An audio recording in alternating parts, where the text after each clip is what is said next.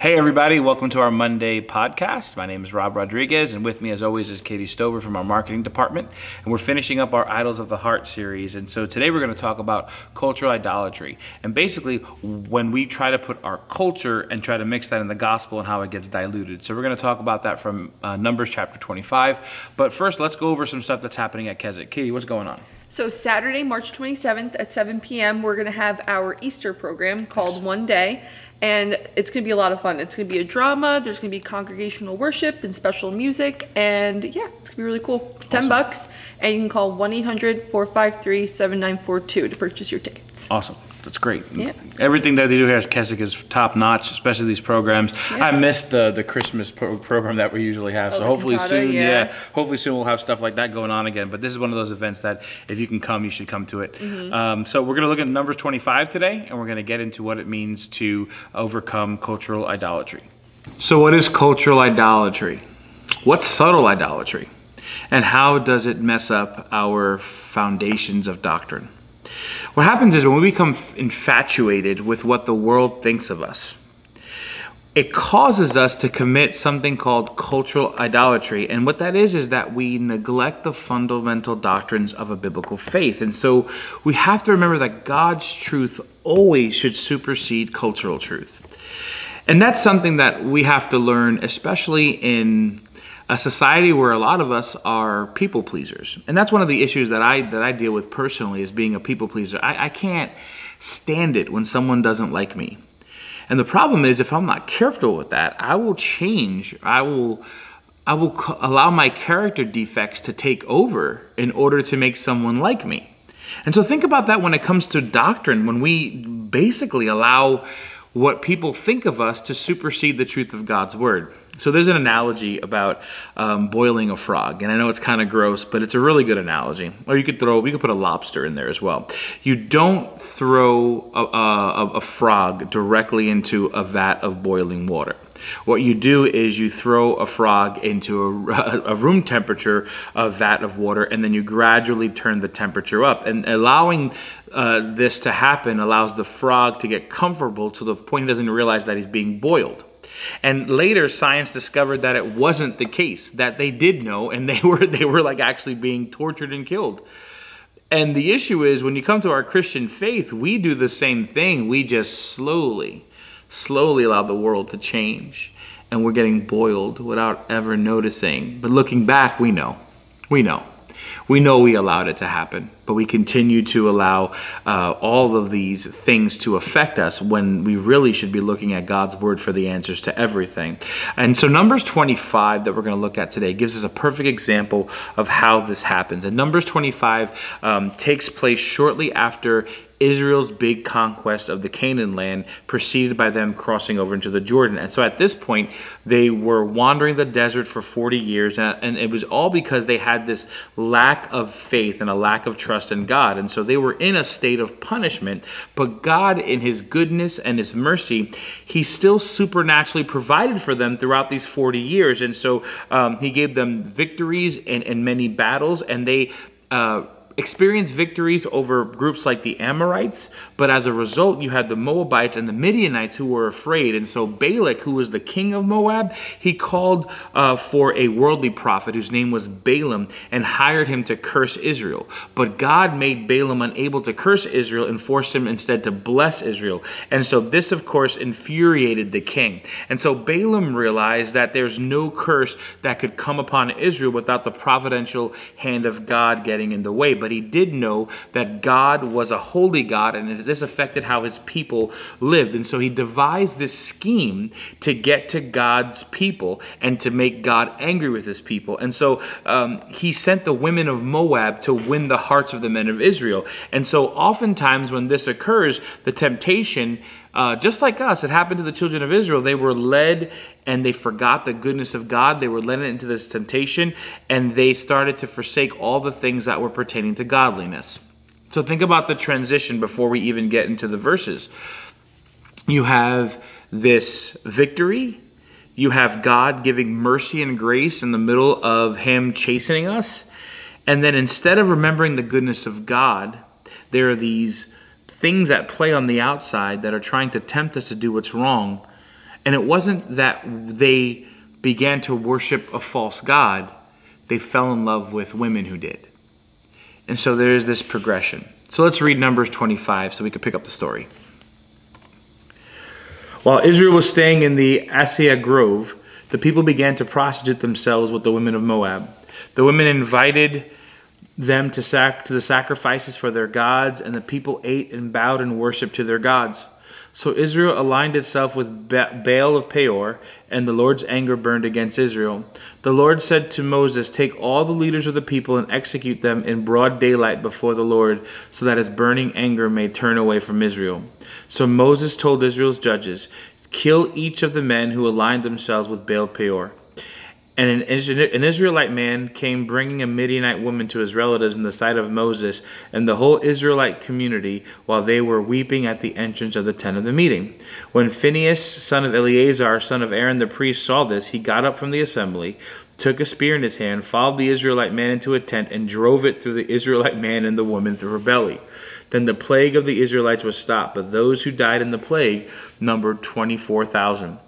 The Lord spoke to Moses, "Phinehas, son of Eleazar, son of Aaron the priest, has turned back my wrath from the Israelites because he was a zealous man among them with my zeal. So I did not destroy the Israelites in my zeal. Therefore declare, I grant him my covenant of peace. It will be a covenant of perpetual priesthood for him and his future descendants, because he was zealous for his God and made an atonement for the Israelites." The name of the slain Israelite man who was struck dead with the Midianite woman was Zimri, son of Salu, leader of the Simeonite family. The name of the slain Midianite woman was Cosbi, the daughter of Zur, the tribal head of Midian.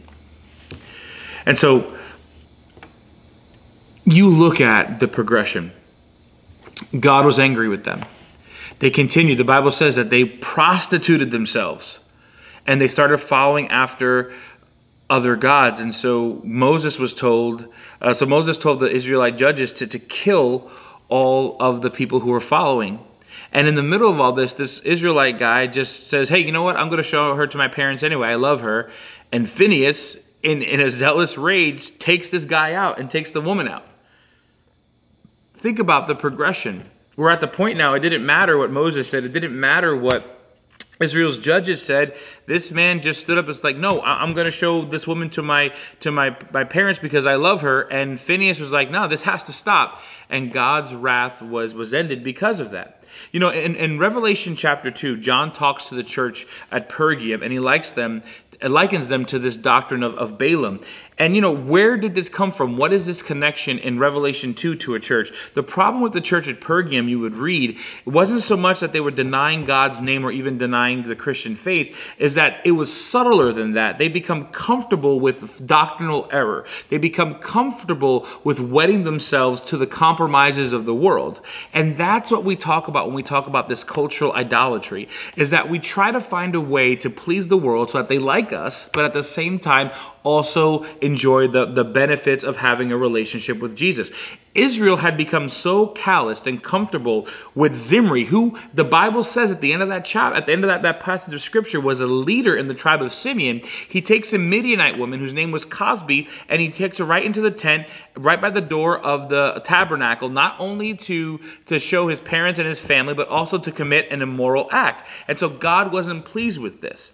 This subtle change of them trying to appropriate the world and also appropriate God leaded one of their leaders to think that he was better or good enough to just downplay what he was doing and that God wouldn't judge him for it. And so this subtle change made Israel a idol-worshiping nation like everybody else, and it affected their worship. It affected what they gave worth to.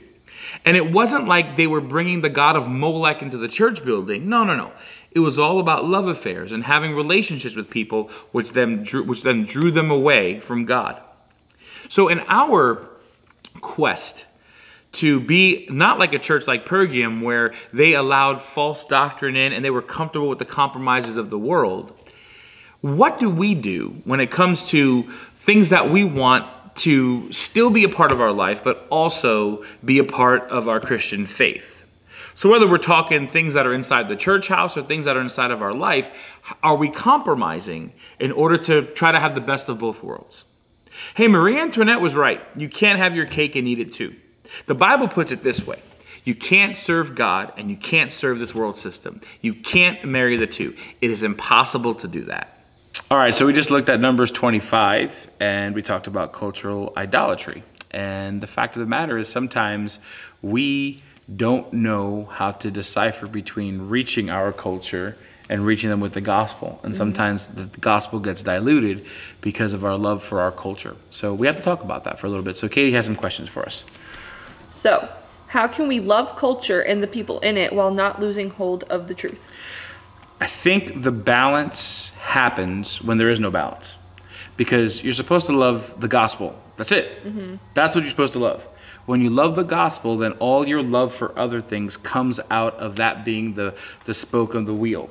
If you try to say, well, I want to love Jesus and love my culture, just like people say, I love Jesus and my American freedom, it doesn't work that way, because the Bible says either you're going to love God or you're going to love this world system. You don't get to do both. Jesus said in order to love him, it has to look like you hate your father and your mother. That's how much your love for Jesus has to be. So the way for us to love our culture is to love Jesus first. So then the Word of God and the Spirit of God can show us what we are allowed to love about our culture. Because not everything in a culture is bad just because it's part of the world. God created the world, right? So God created cultures. And so a lot of those things are great for us, but we have to have it through the microscope of the Word of God. And so if our love for God and our love for Jesus is central, then everything should come that way.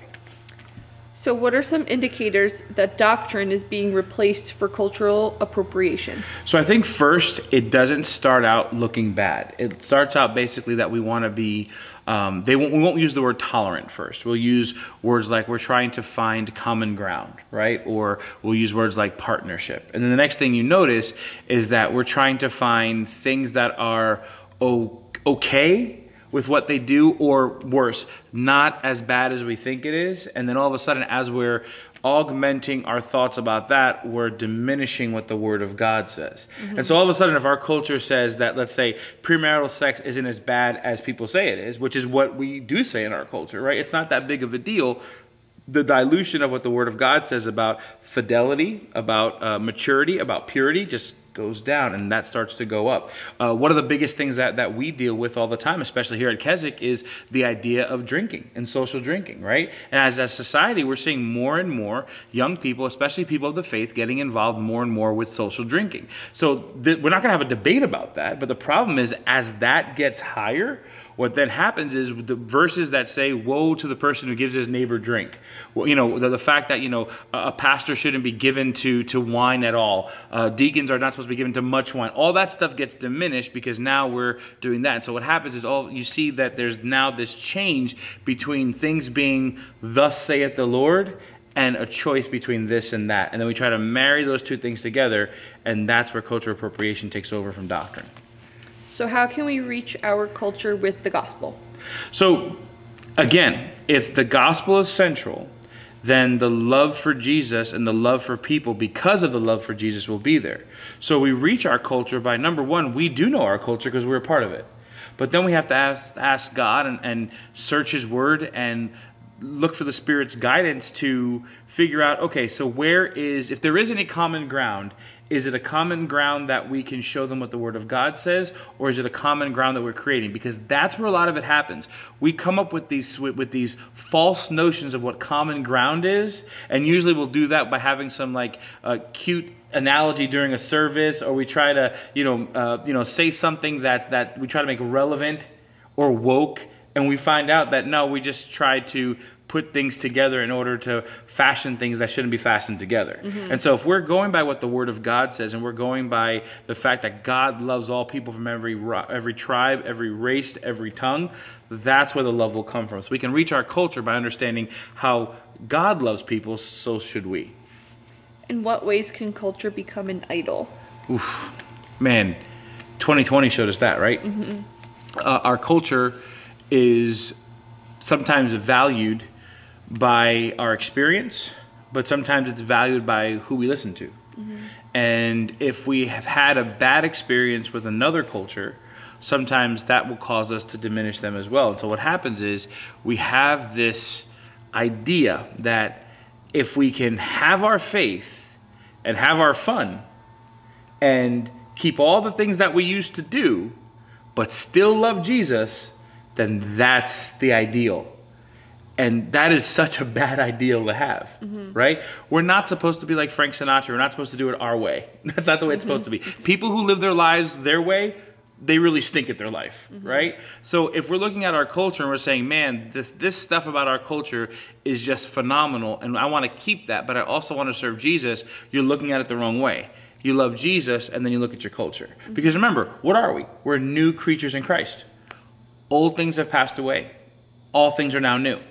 So that includes our culture, right? So it doesn't have to mean that we completely erase our history before we were saved, or where we came from, or where our parents come from, or where society is, or whatever it is.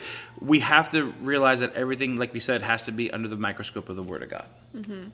Well, so that's the end of Idols of the Heart.